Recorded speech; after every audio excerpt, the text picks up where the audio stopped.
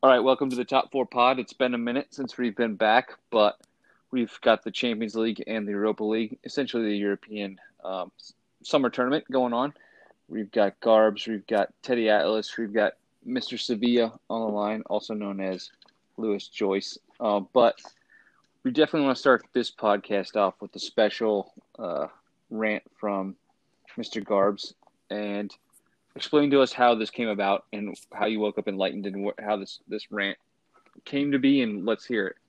Okay, well, there's a first part of the rant that I have to get out there, which is the only game that am recognizing from the last week what happened between Sevilla and Man United. And the Kings of Europa League got a W. And I'd just like to bring up the fact that it took Sir Alex Ferguson, the greatest manager in history, 9 years to win the Champions League, and he only won it twice in 27. So I just want to get that out there first. And now we'll go on the rant of my own team. So we're just heading off the haters real quick. Just making Yeah, sure no, okay. Want to I make got sure. to get my anger to an appropriate level. So I figured I'd start with that. No, so I actually did something bad that was really good before the game. I bet on Lyon at plus 1,044 because I said that those odds for Man City in a knockout game in the Champions League are insane, especially a one-legged tie. And Vegas or whoever did that really screwed up because I guarantee a lot of people were. I actually know quite a few people that were on Lyon that day. But it just had that feel like pregame, and then when the lineup came out, that feel was doubled to tripled.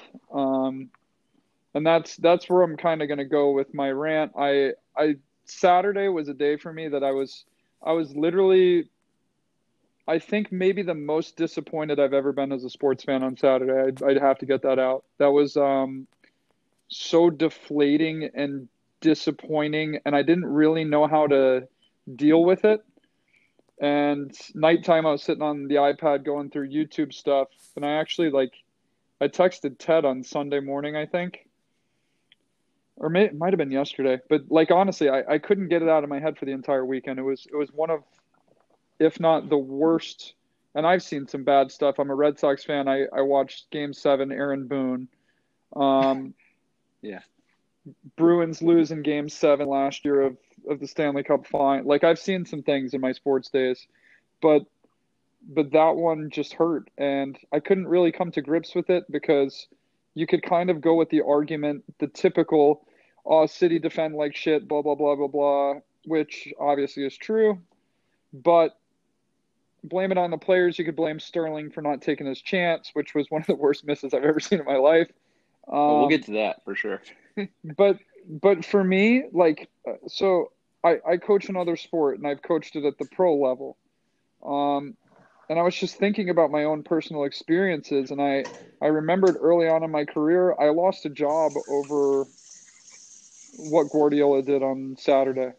I think City have, I mean, this is arguable, but I don't think top three talented squads, not complete squads, but top three, if not the top talent squad in the world, right? They play a certain brand of football that is them. It's the way they play, and they live and die by it.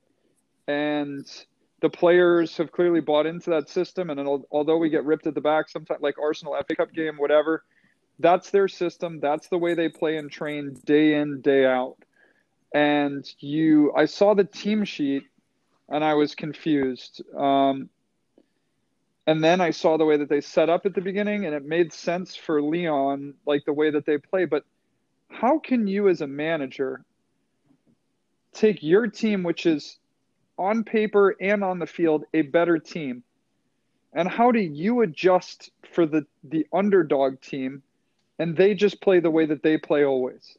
You're the one that changed your team and overmanaged and overcoached in order to plan for a team that's seventh in the French league. That part of it makes no sense to me.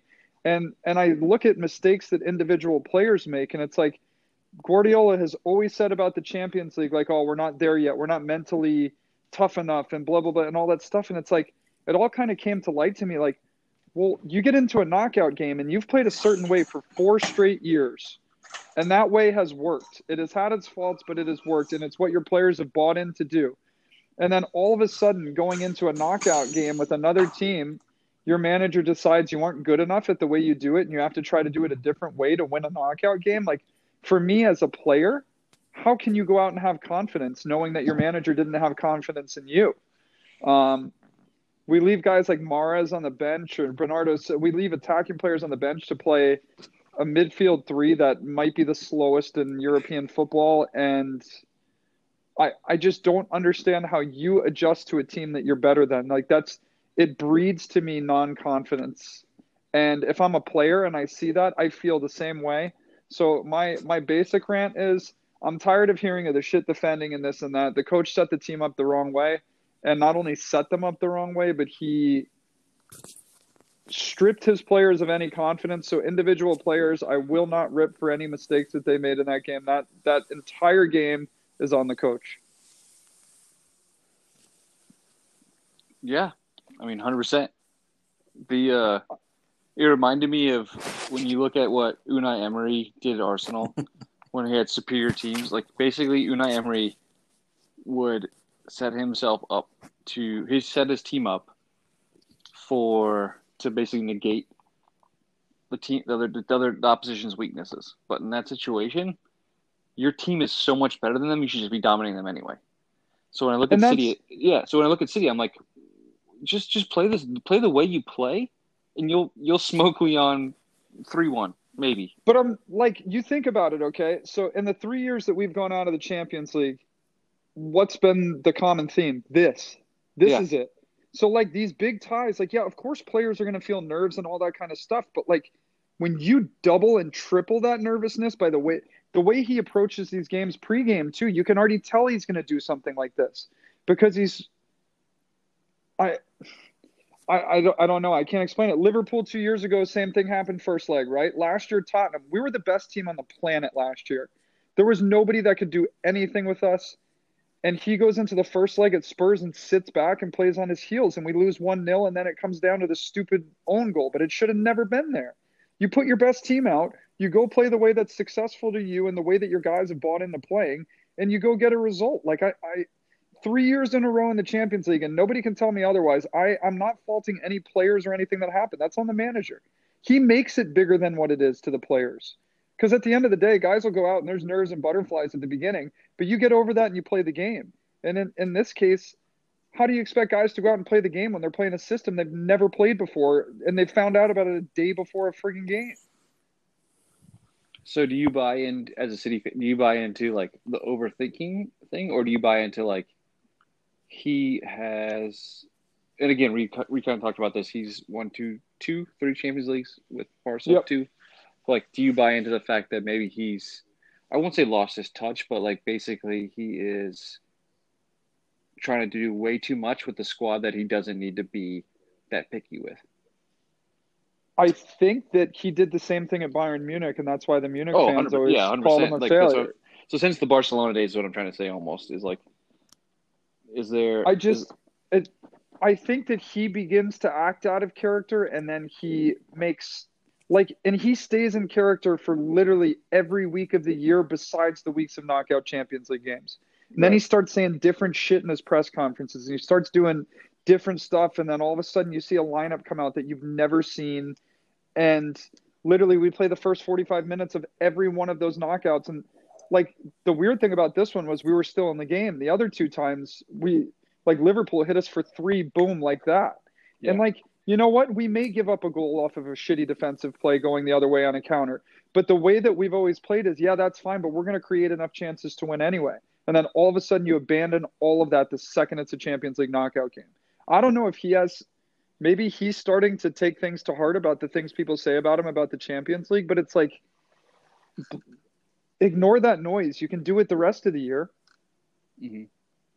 I don't know. And it's like, yeah, that game was a microcosm of our season, but I would say it wasn't at the same time because our season, when we lost games, we did it still playing our way. And it was just that this year, especially, we were especially bad at the back because of Laporte being down most of the year. And not having a second option at center back. But like I'm tired of that same story, and I don't know if you guys saw De Bruyne's post game, but No, I did. We didn't. he was pretty blunt, man. He didn't make excuses or say any of that stuff. He said we do the same shit. He was like same thing every year, same story. Yeah. It's always a couple mistakes or this or we didn't take our chances. He was like it's the same story every year in this competition. He was like something's got to change. And whatever. I imagine that there's certain players in that dressing room that are not happy right now because they don't think he gave them the best chance to go through. I also think in a one-off kind of situation, like we're playing a knockout tournament round, I think City are best positioned if you look at squad depth and, like you said, For talent sure. to win. So he should, and again, like I said, it's maybe it's a mental thing with him. I don't know. People go through weird life changes and stuff like that, but he's definitely had a different change of tact since he left Barca and went to Bayern. Like even said, Bayern, Bayern got they got smoked a couple times. Like they just, it's very weird to me that he's gone through this whole situation. But there definitely needs at 4 years running, and this is also I want to open this conversation also to to the group. I think the Champions League is becoming a situation where you're defining super clubs, right? So PSG, Juve, Bayern, City, like those clubs don't even like the Champions League is almost becoming like it is what it is, right? It's the holy grail, right? So those clubs like Juve can win 5, 6, 7 Serie A's in a row. No one cares unless they win the Champions League. Same with PSG, City. They're in that like City. Like you guys won. You have a domestic treble, or you had domestic treble last year, but no one really cared because you didn't win the Champions League, right? So same situation with Real Madrid, Barcelona, the same thing. Like I think the Champions League is kind of drawing us into that, judging coaches in that situation. But I think Pep in this situation with the quality of his team and the talent that he has, overthinking it is probably after 4 years is probably being a little bit too kind. He's just kind of bottling it at this point. I don't know what everyone else thinks. So I mean, Ted, I'd be hard pressed to disagree with you saying that. yeah, Ted Lewis, what do you all think? I think it's fair criticism. But I think with the way he coaches and the way he's very technically focused, it's easy to become a tinkerer and to kind of overthink what you're doing as opposed to just the old school, hey, my team's better than your team, let's roll the ball out and play. And I think in addition to him, like you look at, I think Klopp's been guilty of it a couple of times, in the way he's played, and some of just more in some of the personnel decisions. But then you look at the classic one was probably no, not on the same level, but Brendan Rodgers is known for doing similar things. Like when he had that Liverpool team and Suarez and Sturridge scoring goals for fun, all of a sudden he would change the fullback or change the centre back or put Sturridge on the bench, whatever it may be. I think it's just overcoaching at its finest. There's no reason why they should lose to Leon. No. I think this year, looking at this year, is the most one because obviously they've got blown away in the league as well, which shouldn't happen either. And I think obviously the Champions League kind of being created in a way like right now, for me it's kind of taking the gloss off the competition because of how kind of separate it is from the rest of the football season. Like Bayern have been done for months and have been able to kind of just go whole hog at it. So I mean, I think it was one where you look at it from that standpoint. City kind of, I think, gave the league up a while ago. For me, this should have been. And the focus was on two things, and we lost both. Yeah, and that's a little concerning. I think it's, like you said, defending's always been kind of a secondary focus, but I mean, it hasn't looked as obviously rampant against us the first time round, but obviously there's a point to be proven there that's kind of emotional. Whereas I think the Champions League one, I'm not sure that same emotion came out or the same fire came out even the Madrid game, to be fair, I didn't think there was as much pop in that as there was the Liverpool game, in my opinion. The second leg or the first leg? Because I think the first leg wasn't actually like coming of age. I thought at that point. I thought that City. was the chain. That's, I think, why this hurt so bad, because I thought the first leg in Madrid was one of the best Champions League games I've ever seen City play. Right. As a whole, like from a defending standpoint, from an everything standpoint, where usually we go away to a big place like that against a big team and we go down 1-0 and we're done. Yeah, I think that's fair. But he set that team up that day to play the way that we played. I mean, the midfield three, I think I texted the group when it came out and I think I said, what was it? Lack of pace, or I think it was No kidding. hashtag lack of pace, I think is what I said. And that wasn't a surprise to anybody. I mean, I think the fact that of all the things that, again, as not a City fan plainly, of all the things Gundogan is, he doesn't strike me as a competitor. Like if I'm picking a five-a-side team out of City's team, he's not getting anywhere near it. If I'm going in a competitive, we're playing for running or something like that, he's not getting anywhere near it. And that was the one I think that you could justify the other two in the midfield, I think, without too many, questions. But I think that him throwing in that mix just doesn't.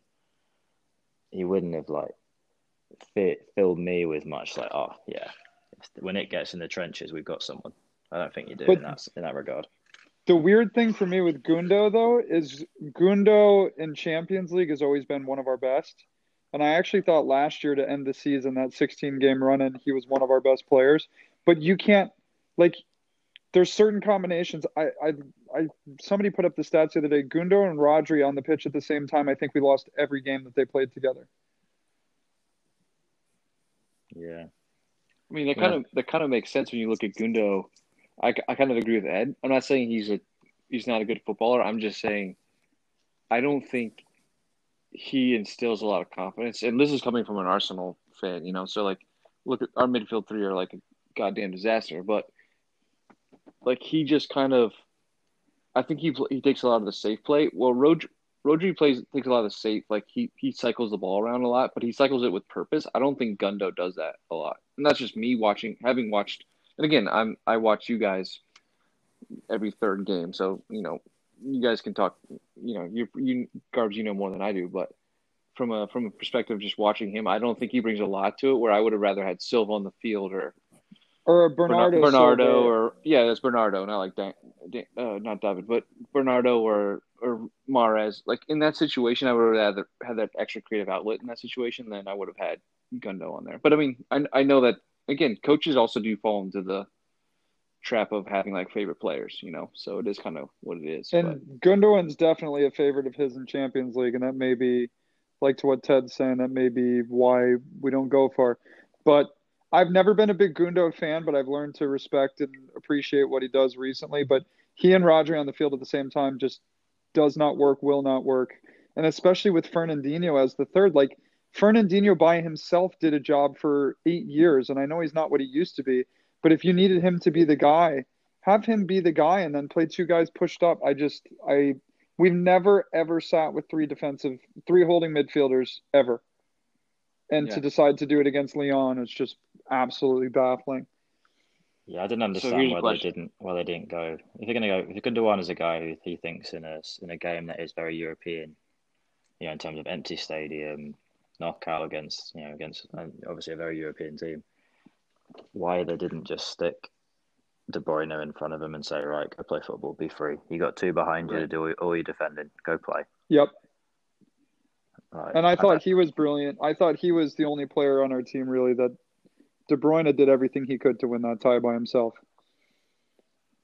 Yeah. I mean, and honestly, you guys were a sterling finish away from probably it all being different. Yeah, probably. So, honestly, look, those chances fall to players of all calibers. I've seen Ronaldo, Cristiano miss chances like that. I've seen Messi miss chances like that, and just kind of happen at the wrong stage in wrong time of the year when everyone's actually literally watching because it's a summer tournament. But I think Raheem's had a great season. I think he's probably one of your best players, or he is one of your best players, and it just sucks that it happened to him. And I actually felt bad because it was bad when the actual opposition goalkeeper, Leon's goalkeeper, came over and like literally hugged him because he felt so bad for him. So He's got to be inconsolable, huh?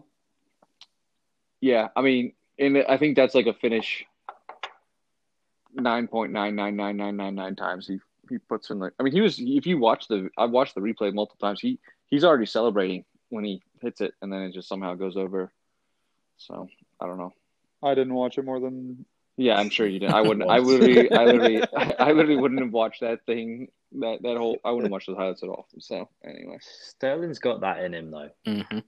yeah, for sure. He had kind of gotten rid of it for a while though, but it's there. I know there were stories about him and Arteta like literally like practicing that finish like multiple times on the pitch because like he was like, dude, back post. That's what Pires did. Like back post, sit there, just tap it in every time. But when he misses it, it's always a ball coming right to left. Yeah, he's right-footed though. Yeah, Right-footed. So. Yeah. Basically just hitting the hook. It is. Well, it's an easier. Well, no, because the way it runs across the box onto a right-footed player, coming the other way is easier because it's more of like you basically your foot is there and you just redirect it. Whereas that one, the way he's hitting that, he's got to get through it. If he's going to hit it that way. And the minute it's like a golf shot or baseball swing or whatever, as soon as you start leaning, ball's going one way, and it's everybody's done it. Everyone who plays has done that. Where you just think this is easy, and you get a little lazy with your technique, and all of a sudden you let the moron. And I think he's much more comfortable. Look at the ones he does score with ease. It's the ones where he's on the back stick on the right hand side, ball comes across, and he's just redirecting things at the back post. Scores them all the time. Scored one against Madrid. Yeah, and then the other way, I think every player is you're always a bit more concerned right-footed player going right to left and left to right. Makes sense. And then I almost compared to like Suso's goal in the Sevilla versus Man United, where he was left-footed. Like he hit that same across the goal, but he hit that like right inside the post. That was so. Yeah, you're right. Technique wise, I can see that. What do you think Pep goes from now? One more. What's he got? One more year on his contract, or do he extend? They're saying that that's rumors that he signed a short extension. I don't know what short means. And I don't want to get this confused as to like I'm a Pep out guy because that's not even close to the case. What he does week in and week out, I think I really enjoy watching us play, whether we win or lose. I think we're a really enjoyable team to watch. And I think people like what you were saying domestically, the guy went 100 points and 99 points back-to-back in the Premier League. Mm-hmm. And see, like calling him a bad manager, bad, like not true, but I think in the Champions League, somebody's got to get into his ear and get him to listen and say, take a little help or advice from somebody on those situations, But I'm not on the Pep outside. I hope he stays for as long as he can because, I mean, our recruitment has been incredible with him. And I think he does. Overall, you can't ask for much more than what he does domestically. This year was our down year. Yeah, everyone has him. I think in some ways I think he just has to not play chess and just play checkers. Just play checkers instead. Yep, I totally agree. I totally agree. You've got a system. It's hard to play against. Put your best 11 out there and let them roll. And like you said, I think that's probably at the crux of what happens. I don't think he did that. I think in hindsight, he'd probably in private would agree that. But that was the other thing that I was going to rant about that pissed me off. Just admit you got it wrong. Just admit you got it wrong.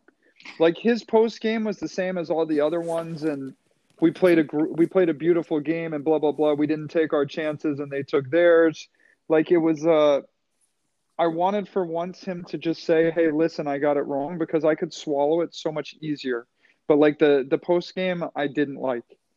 And all the noise coming out after, I did not like. Just admit you got it wrong. I think people in general forgive people easier when they're that versus he kind of stuck his nose up afterwards, and that pissed me off. Speaking of post-game moratoriums, PK came out after the 8-2 demolition. So we'll move on from City. He said, if they ask me to leave, I'll leave. Lewis, what was your overall take? Did you watch this game, the 8-2 demolition? What was your take? Did you have any recollection of? For me, it looked like the 7-1 defeat of Germany of Brazil. What was your kind of like overall feeling for this game? I didn't get to watch it. I've refused to pay for the CBS All Access thing. Well, you get a month free right now. Yeah, but I'll forget to cancel it. So 100% true. Meg's already literally like counting down the days. And she's like, you have 2 more days or 14 more days till you cancel this. So I didn't watch it. My Barcelona fan friend who was texting in anguish the entire match, which was probably the most joyful thing I've had in the entire COVID. It's from his text, it sounded a lot like the Germany-Brazil deal, but I'll let someone who actually watched it speak to that a little bit more. Who was the quote afterwards? Was it Mueller?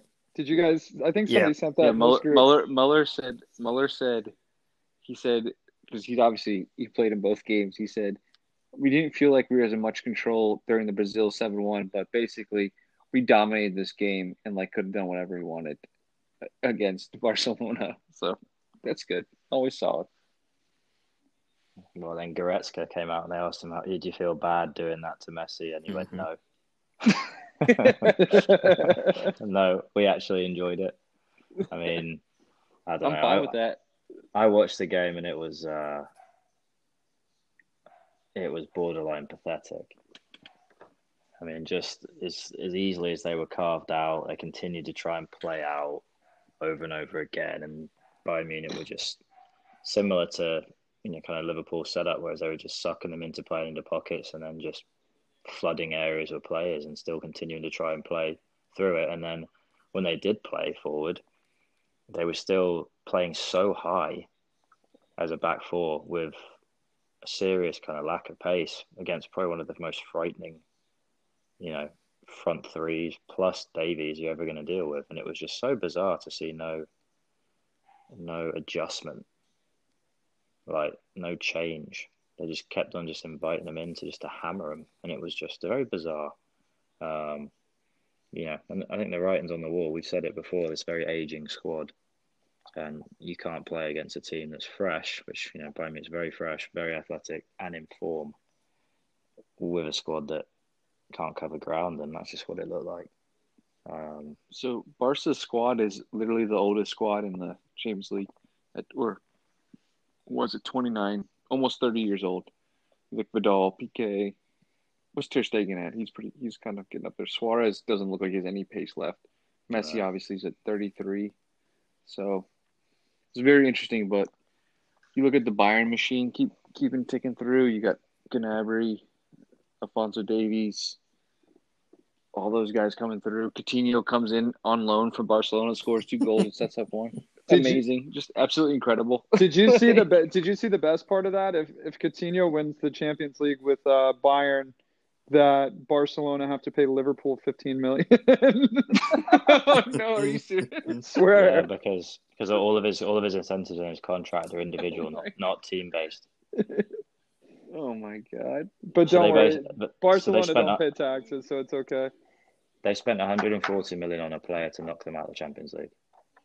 Let's talk about Barca, because talk about a team like an absolute free fall. Yeah. Yep. I went on a rant 5 or 6 episodes ago, but the president's about to get fired. The coach has already been fired. They're about to replace him with apparently Ronald Koeman, which is interesting to say the least. You've got Messi wants to leave apparently, and I don't blame him. Like, to be fair, Messi's emotional after big losses. Like he was about to quit Argentina, and then he came back for 2 World Cups or whatever it was. But I don't even know if that was an emotional loss, though. You know what I mean? Like that was an absolute just hammering. Yeah. Yeah, you got Piqué comes out like right after the game and says he's gonna if they want him gone he'll leave. I mean, you got Arturo Vidal he should be playing in Chile on making hundreds of $1,000s a week or China or whatever, and not having to worry about it. I mean, the whole team. Get Dembele, you spend $100 million on. You spend $100 million on who's the other? Oh, Coutinho, and then you've got the whole funk situation with however much they spent on Griezmann. Griezmann, yeah. Yeah, so it's like Can't say they I haven't mean, spent. Yeah, and now they're trying to get Neymar back, and it's like Neymar's like, well, actually, My team might you know, be it's kind better of cool now. up here. Yeah, And they got rid of Abidal today, didn't they? Sporting director. They come to a decision to mutually terminate his contract, which, all that Abidal went through. It's pretty incredible. Yeah, and that's a very fan focused club. So, and they do the votings around like the president. I mean, the president's going to get sacked for sure. So I don't know. It's like I said. I think the Champions League becomes like the ultimate prize for a lot of these clubs, and they build around that. And then when they don't succeed, it's very, very brutal for them because, like Barcelona, if you don't win the league, you don't win the Champions League. I mean, what's the point for them?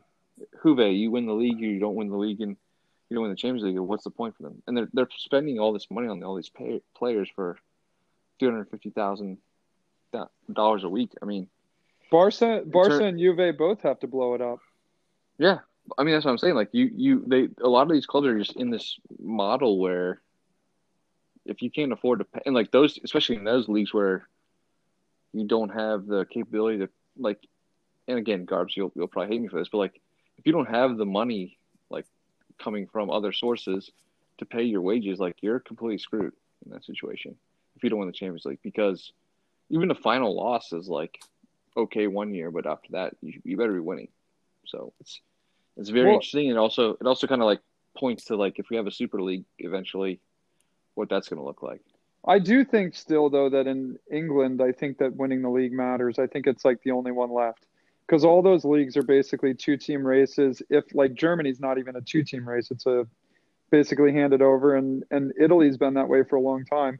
Whereas in the Prem League, it's everybody fighting every year. So I do think it's a little different in that sense. But like a Barcelona, if Champions League quarterfinals is as good as they can be, that's not good enough for them. And the thing is, like, I think that a lot of these players now, the Premier League is where they want to be. It's the most watched league. It's everything. So I think it's going to be harder for them to come back as quickly as it would have been 5-6 years ago. But you look at all the generational talent they've lost, and they've tried to replace it by buying. And a lot of those guys came up through their academy. Like, you can't replace that buying guys that aren't playing for the crest. Like, you can't buy a Xavi, you can't buy an Iniesta. You know what I mean?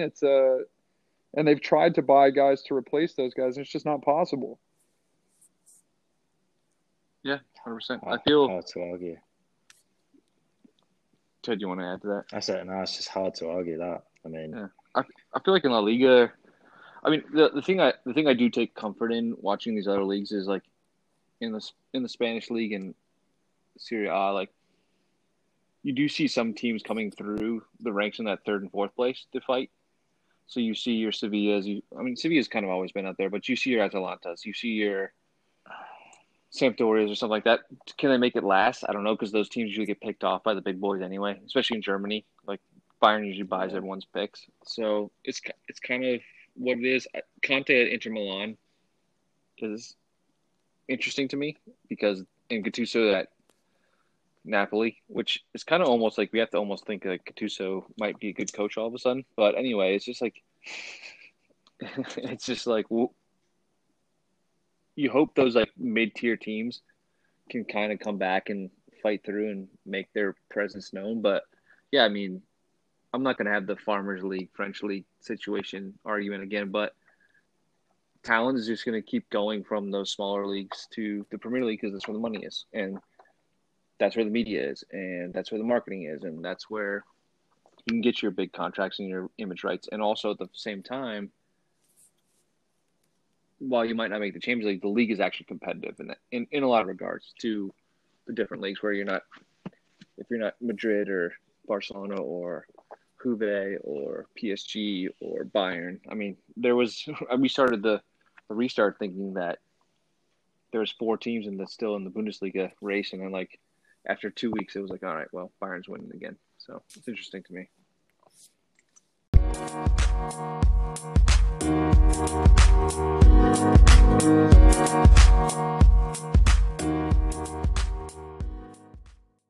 right, welcome back to the second half of the Top 4 pod. We've just gotten through some psychotherapy for Garbs on Man City and Pep, and we're about to talk about the Europa League real quick. Manchester United were big losers to Sevilla 2-1, and Inter beat Shakhtar Donetsk 5-0. Lewis, thoughts on Bruno Fernandes and United's 23rd penalty of the year, or whatever it was? I've always said he's a very fair, honest player. He's the best player in the world, better than Kevin De Bruyne. And, he's just an elite penalty taker, and that's it. Can we talk about also Ole at the wheel has not won a single thing again this year? Ole's drunk at the wheel, I think, is what the problem is. I saw some Man U fans chirping Arsenal fans before the game because they were in the Europa League and we weren't. And I just want to be like, but we just won a trophy, you dipshits. Like, what are you talking about? I'm surprised they didn't win with Pogba and Bruno playing together. I thought all of a sudden now Man United were a world-class team and everything was great. But Harry Maguire at the back, I did see his quote-unquote defending on the goal. I don't know if he understands the game of football or not. $80 million most expensive. No, sorry, £80 million most expensive defender in the world. Yeah, and just doesn't pay attention to the football, which I think might be important. What's the story on Lukaku? Everyone think he's a good. Conte's obviously leading the Inter Milan. Everyone think Lukaku's actually a good player. We think he's just in the right fit, kind of mold. What do y'all thinking on that one? I never really rated him. I thought his touch was awful. But if you look at his goals per game stats, he's up there. So production-wise, I don't think you can really argue with it, even though I don't particularly like him as a player. Do you think I almost kind of think Lukaku in general is almost like a Giroud, where he does what he does really well, but he's not going to be one of those ones who scores a shit ton of goals. But he's very much a focal point of a team. If you think about his game versus Brazil in the 2018 World Cup, that was probably one of the best performances I've seen from a center forward. But overall, I think he does miss a lot of chances, and for as much as a unit he is, he gets bullied out a lot. Ted, what do you think in that situation? I think he's obviously a talented player. I think being in a Conte system is intriguing because obviously Conte is he's a 3-5-2 or some sort of back three system, which usually leads to a 5-man midfield. So he's got plenty of service with natural width as well from wing backs. To whereas he's a big, strong boy, so he's going to get service after service after service in the box, which from a centre back's perspective is tough to deal with a guy that size for 90 minutes. I think that suits him. I think obviously the Italian, pace of play is probably a little slower in terms of just build up and things of that nature. To whereas he can stay a little more central potentially and not have to do as much work pressing and chasing down the game, which puts him in a more advantageous position where he's isolated 1v1. But he's scoring a hell of a lot of goals. 5-0 in a semi-final. I read the stat line earlier, but I've forgotten it. But it's frightening what he's done since the restart.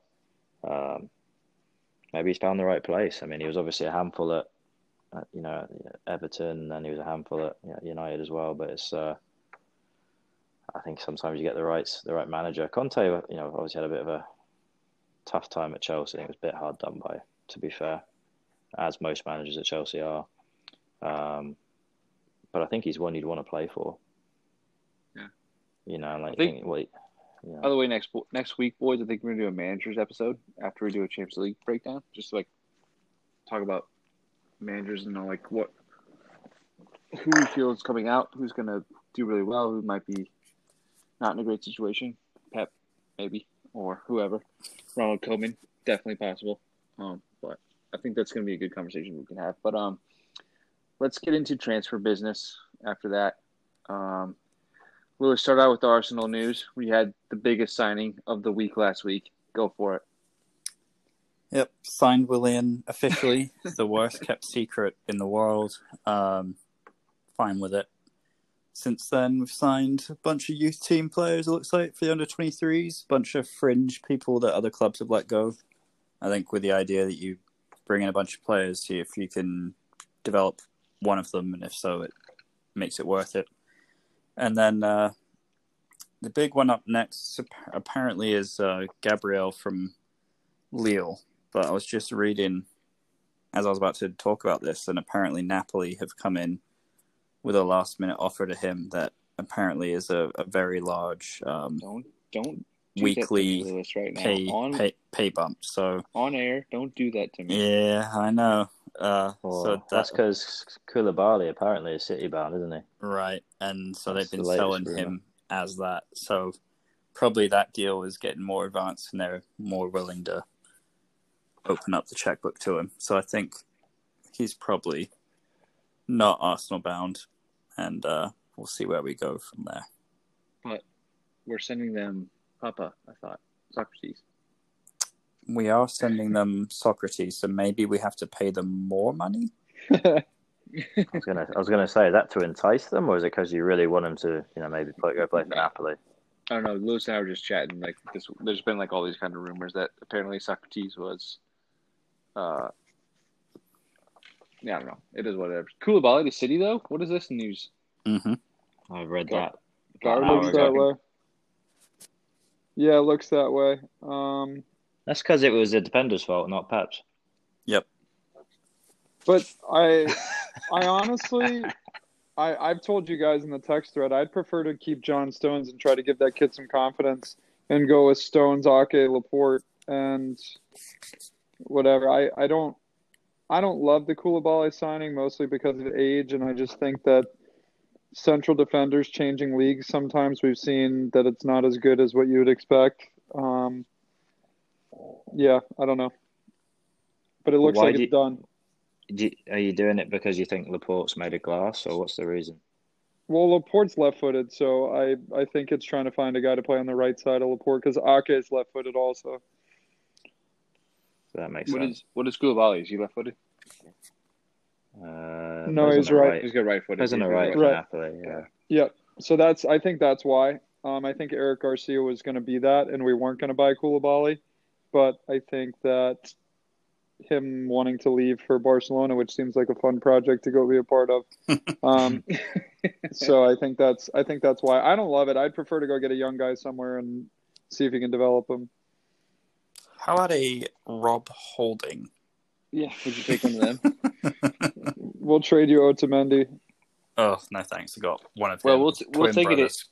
We'll take it if it means we get Gabriel for sure.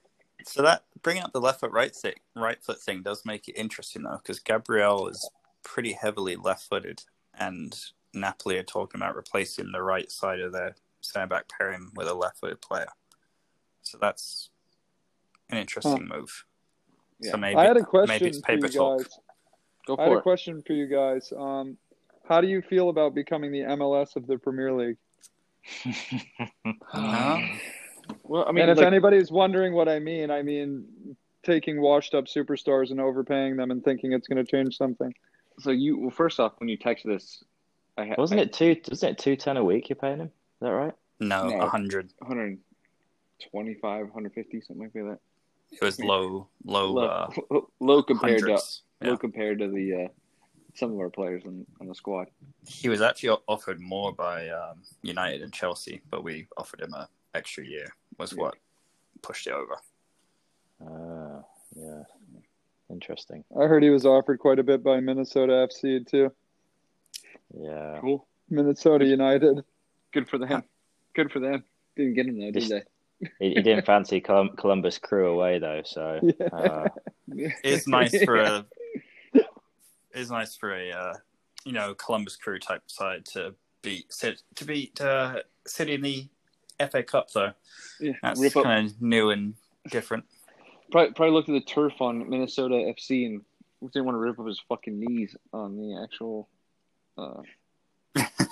whatever you call that stuff now. Whatever it is. So you think that's what it was? He chose real grass over turf? No, I think what it was, he saw Mikel Arteta being an absolute hoss who beat City and Chelsea in a final, won the FA Cup, and thought that team was going somewhere. Plus, he also saw his mates that were David Luiz. He also saw a big Brazilian contingent with Martinelli, Pablo Mari, all those boys, and was like, yeah, I'll go party with them. And then we also paid him $150,000 a week or whatever it was. So, you know, which helps, yeah. Yeah, definitely, for sure. I mean, it's not, look, from all accounts, it was very much an Arteta signed off signing. He likes his versatility. We have zero creativity in the midfield right now. I'm interested to see what we do moving forward in terms of. I'm actually more interested to see like what we do in terms of outgoings than we do ingoings, because we're not going to be able to sell Mustafi or Pablo Mari because they're both injured. So Papa's probably going to have to go. Holding's probably going to have to go, which just kind of sucks. Chambers is injured, so I don't think he can go. There's a whole situation with Dennis Ceballos. And then it sounds like Abba is definitely going to be announced this week, which is cool. And then I think Lockup might go, but we'll see what happens there. To Juve, maybe. Fine. Whatever you want to do. Yep, be fine. I think the interesting thing about Willian to me is there's rumblings that Arteta sees him as more of a central player, right? Which, as he gets older, might make more sense than someone that's going to run up and down the wing all day long. If you look at a lot of his highlights, he does some interesting things in that half space, and we have no one that does that. So I think it was worth a punt, considering we have no cash to spend 40, 50, 60 million on someone that's probably at that level of the game. So I'm good with it. No, I think I'm messing with you guys. I think it's good business to get a guy like that on a free to come into a squad, a guy who's won something, who's whatever, still has quality. I'm just giving you a hard time. No, I know. I know. I also think like the main factor is also if he comes in and he does end up playing on the wing or in the 10 spot. You've got Saka, you've got Martinelli and all those guys.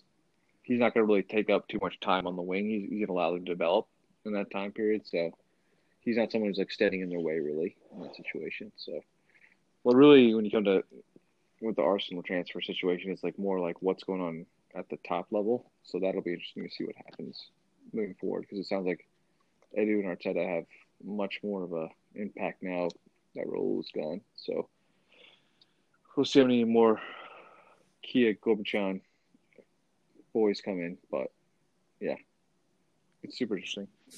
What do you, Ed? You signed a Tedinho. You signed a guy from Greece, or where was he from? Kostas Simikis. Yeah, left back, right, for Andy. Yeah, a little bit of cover, which I think is good, because I mean I think Nico Williams has done a good job over there, but he's not left-footed. And it naturally puts you in a bit of a struggle because you're constantly trying to either play a ball you're not confident with on your left side or cut inside on your right hand side, which obviously gets you pressed quicker. So I think now we're looking at Nico Williams as a backup for Trent, and then Kostas Simikis for Andy Robertson. Simikis looks to be okay, to be fair. A similar sort of athlete to what Klopp likes. Gets up and down, he's long, he's lean. Gives something a little bit different, in terms of value. I know we were going after Jamal Lewis from Norwich, but then Norwich, we offered him 10. Norwich wanted 12, so we told them to piss off, and they got nothing. So there you go. I think that's a really good indication of a well-run club right there, is saying, all right, here's what our statistical analysis has developed, and here's what we think is worth. And if Jamal Lewis, if you don't get the 10, then we've got another guy that we can definitely get for, I don't know, if you don't mind talking about that. I was surprised.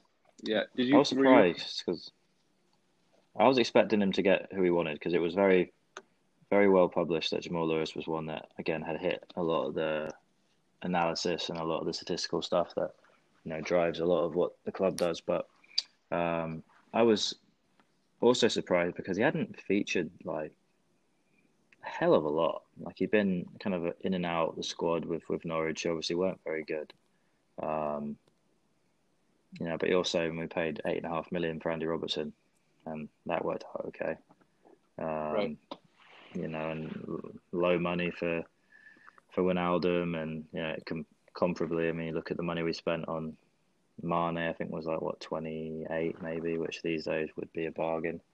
So I think they've done a decent job. I still think, I've said before, I think we need a couple more incoming, but I don't see it happen. The Thiago saga is going on forever. But yeah, this cost us that'll be interesting. I think there'll be as with all of them, there's going to be a bit of a acclimation period to see kind of how quickly he picks it up. But there's also the question of coming from Olympiacos, which the Greek league is not tremendous. How quickly he gets on board with it, but seeing a little bit more of this Thiago saga, it sounds as if he's supposedly already looking at housing. They're just trying to figure out whether Liverpool want to spend 30 million or not, and they won't budge on the price.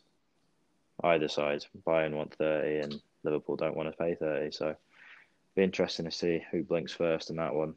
But other than that, I don't think we're doing any business, to be honest. The good thing is, in terms of new signings, Tsimikas has way better tattoos than Joe Hart. So, Lewis, I think you did want to bring that up. Let's talk about Joe Hart's tattoos. I just don't understand it. Do you think it's like a cover job? Do you think it's a cover job from something terribly he did earlier? I was wondering that, but it's in various places on his right arm, and then he has a couple just solid bands on his right leg as well. It's a look that he's going for, and I think that look is a twat. So I really don't understand it. Great signing for Spurs, though. I did hear that Spurs were signing him basically because they are down a homegrown situation. So they need one homegrown player on there because that third keeper was like perfect for them. So they just were like, all right, we'll just take Joe Hart. So I mean, it's interesting. I mean, Joe Hart just had the colossal Pep torpedoed his career, really, didn't he? Like he was on the cusp of everything, playing pretty well for England, and then I guess they came in, looked at him in training, and said, "Your feet aren't good enough. See you later." And he just had calamity after calamity. To be fair, the last English keeper, St. Pickford, the same way. They've not done great. With their feet. Yeah, I mean Pickford's got. I mean, the thing about Pickford is his feet aren't the issue. Yep. It's his lack of arms. It's his short arms. Yeah. But I mean, he's been. There's no way anyone looks at the England team here in the next 6 to 8 months and says he's going to be the number one. I don't think. Oh, definitely not. Nick Pope and Dean Henderson, and even the young lad down at Bournemouth. I forget his last name, but he's done a good job. He's just actually gone to. Hasn't he just gone to Sheffield United? I forget his name now. He went last week, didn't he? He went last week for decent money. But no, I think you look at it and, Joe Hart going there, it's interesting. I just don't, it kind of surprised me. I more saw, maybe Chelsea going and having a go at Nick Pope and having a go. Yeah, that's the one. Yep. Yeah. I thought Chelsea might have a go at Nick Pope and then maybe, Joe Hart gets a go at Burnley, but I don't know. Interesting 2-year deal as well. So maybe it'll just become Scott Carson. Carson just re-signed for another year. I know. Maybe it'll just be Scott Carson. It'll be just like the lad who's, his English is good and he can help all the boys get around Manchester. Just clipboard Jesus for like keepers. I like it. Co-sign some loans, those sorts of things for the boys who are too young, or help them out with a moving van, all those sorts of things. But awesome. No, it's going to be interesting. The other one's Richard Wright as well. Did that same role? It's that same role at City for a long time. He was there for a long time. What a career to have, though. Just not bad. Backup goalkeeper, same as backup. A third string quarterback in the NFL. It's the best job. Yeah. Best job. Just better the backup sideline. Better the backup kicker or punter. Either way, you're making $355,000 a year. Cash in, man. No contact. Got a couple of transfer rumors we can. Yeah, let's go. I was going to ask if there's any more transfer. Yeah, go for it. Apparently, Van de Beek to Barcelona is the rumor. They need someone in midfield that isn't 33 to 32 years old and can actually move. Well, Van de Beek's older than that. He had a good run. He had a good run at a good run with Dawson's Creek. Yeah, but I mean, his best years are behind him.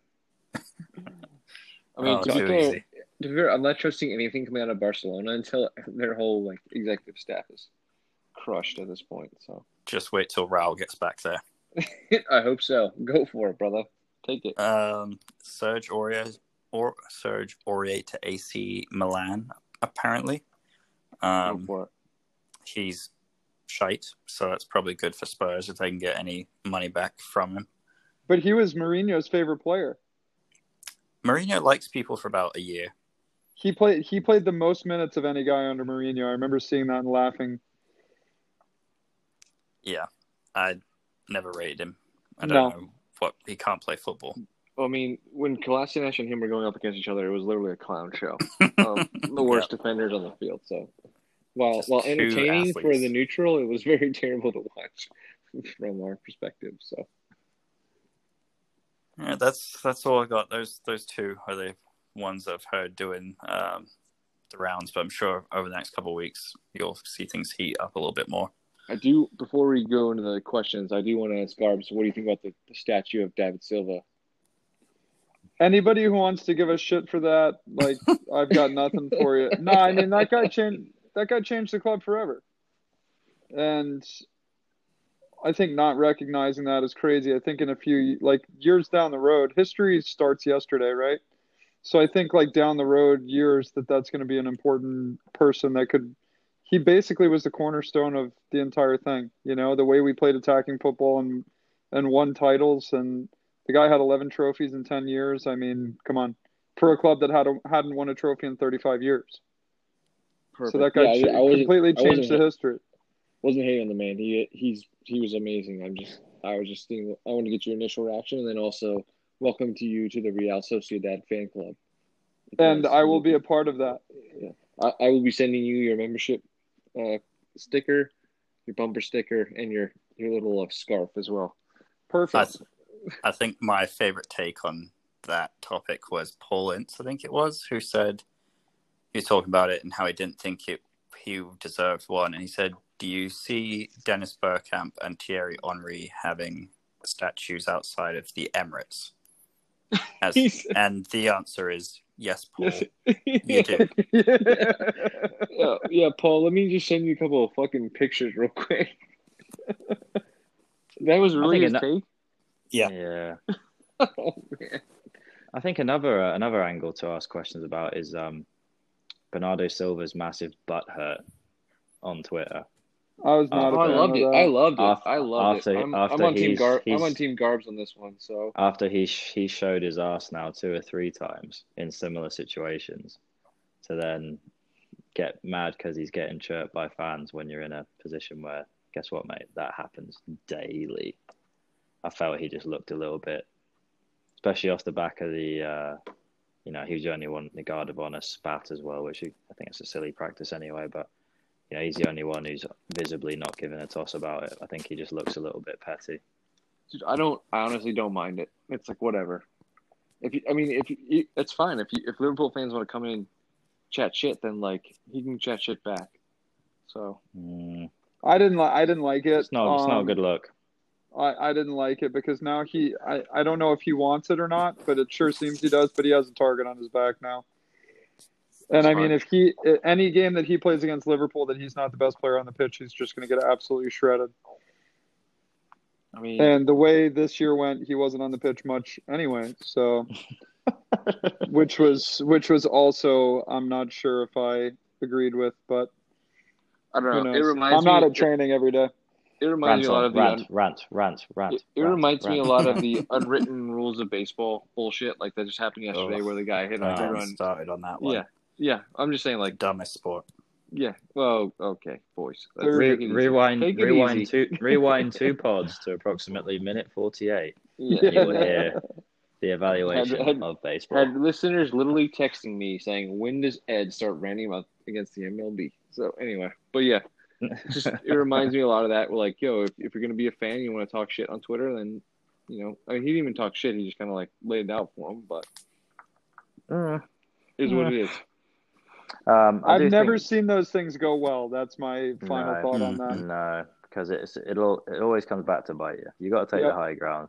Yep. Or post something without words. Post a picture, you get away with it. Post an emoji, you get away with it. As soon as you start, I feel like Jamie Vardy's gotten away with it pretty well. Yeah, because he backs it up. Yeah.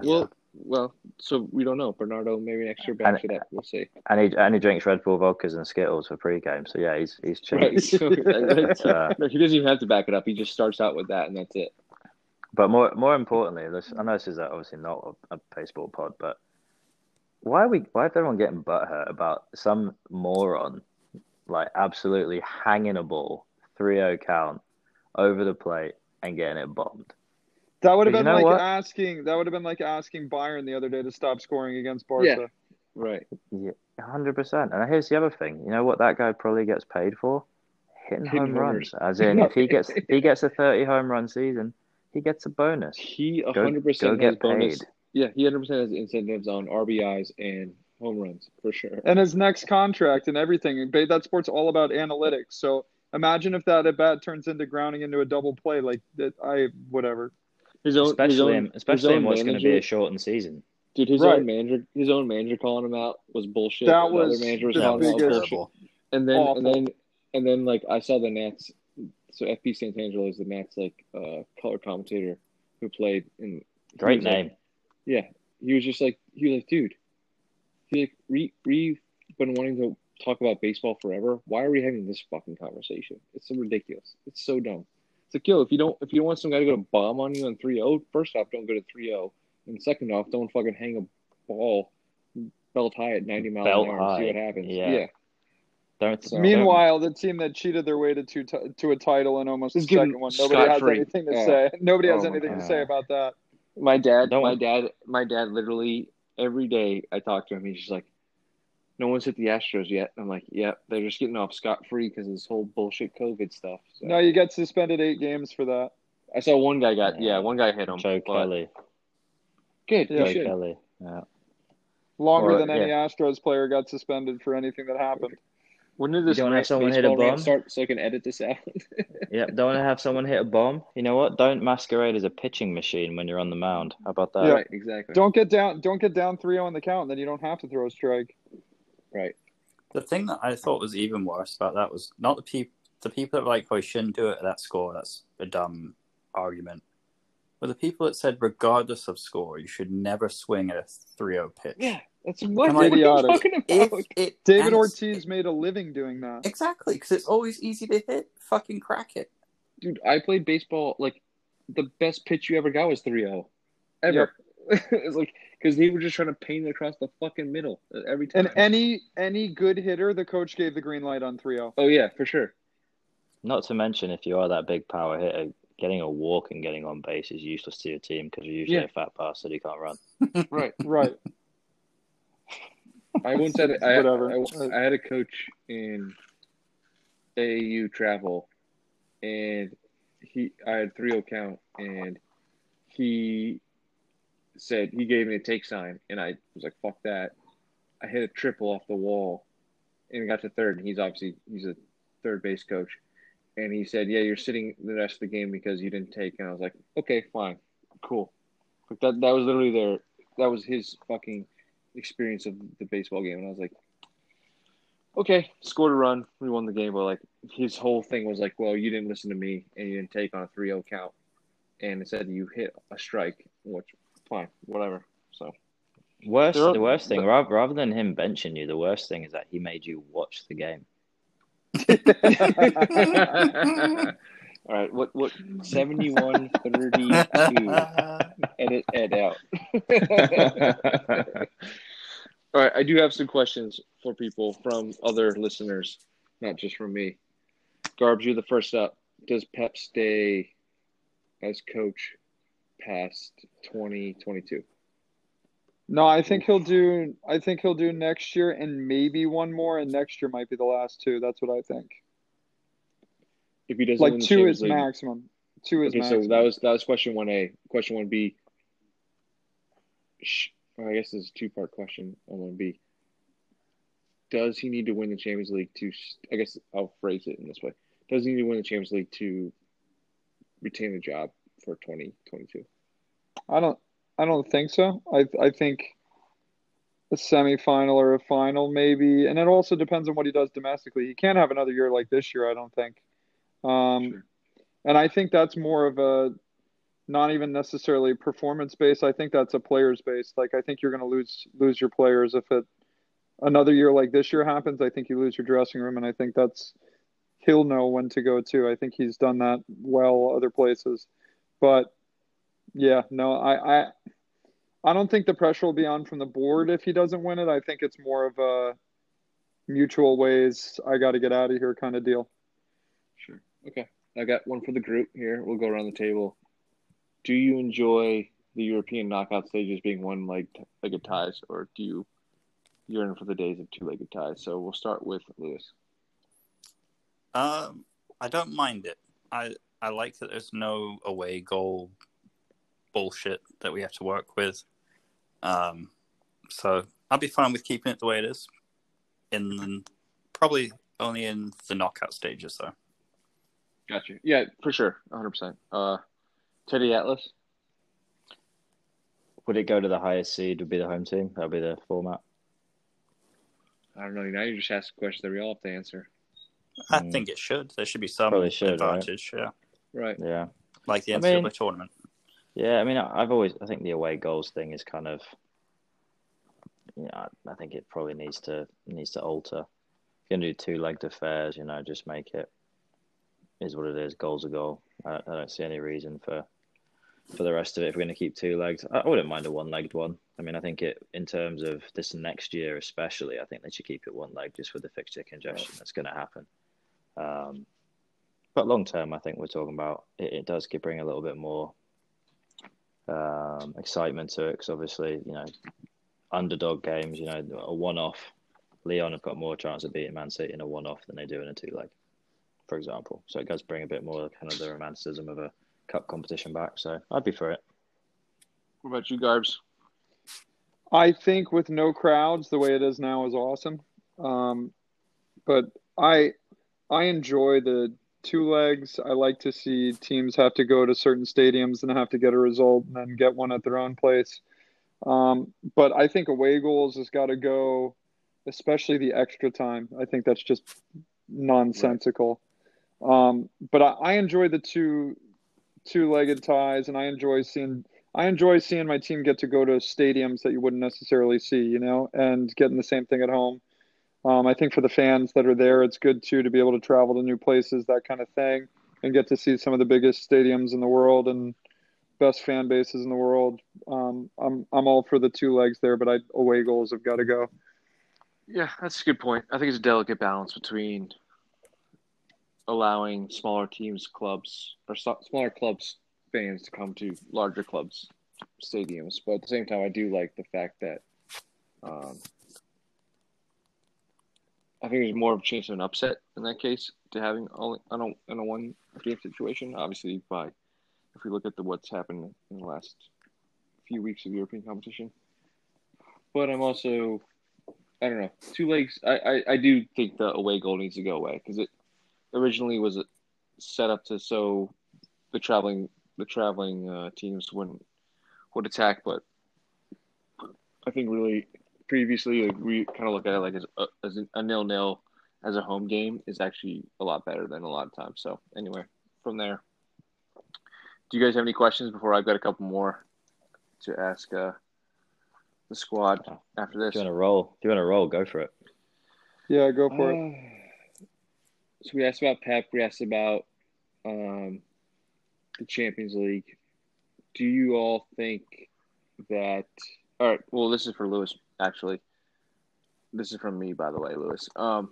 What's your comfortable situation with where Arsenal is right now in terms of the whole off the field situation that's happening. Buzzing because they Comfort can't level. lose this week. Hey, we haven't lost in about 4 weeks, brother. Yes, right. I'm comfortable with the off the field situation. I mean, Raul Sanlehi, when we brought him in, and it basically became quickly apparent he was going to sign players from his friends who happen to be agents. That's not how we're going to get back where we need to be. And so I'm good with that. I'm good with the business lawyer they put in place and Vinay as the director, and then Edu and Arteta making the footballing decisions. People actually know about football. That's probably a good move. So I'm comfortable with it. It's a bit of turmoil after we had turmoil with Wenger leaving just a few years ago, so it's not great in that regards, but I think it had to be done. Fair enough. I pretty much agree with all of that. Okay, so let's do predictions real quick. I'll write this down, Lois, and I'll send it to you after. So we've done one semi of the Champions League. PSG beat Red Bull Leipzig 3-0. Bayern versus Lyon. Garbs, what do you got? 4-1 Bayern. Wow. Okay. 4-1. Ted? This is for the Leon game? Yeah. Yeah, I can't see Leon scoring. I'll go 3-0. Bayern. Okay. Lewis? I'll go 5-1 Bayern. Holy shit! It's gonna be a brutal day for Lyon. All right. Yeah, the Farmers League and everything. Exactly as you go. Europa League final. Inter versus Sevilla. What do we got, Ted? Friday night, by the way, listeners. Inter. Sevilla won't get shut out. I'm going to go shootout 3-2 Inter. 3-2. Ooh. Okay, Garbs. 2-1 Inter, extra time winner. Okay, 2-1 Inter. Extra time. Lewis. 2-1 Sevilla. Nice. I'm going to actually go 3-1 Sevilla. Okay, and then actually on the Bayern Lyon, I'll go 4-0 since we have everything else in between. So, Bayern. So we should all bet on Lyon tomorrow? Yeah, absolutely. Yeah, what are the odds of that game? Plus 1086. Ooh, that's worth to send tempting. like $20 on Lyon right there. Anyway. Yeah, All right, that's the thought. Any more for any more? We good? I'm all good. Good. All right. Well, it's great to talk to you guys after a week. I miss you all. And we will be back next week, and we'll probably start doing predictions for the Premier League soon because it's not too far away. So everyone have a great night, and talk to you all later. Say goodbye, Garbs. Later. Say goodbye, Ted. See you, boys. Say goodbye, Lewis. See ya.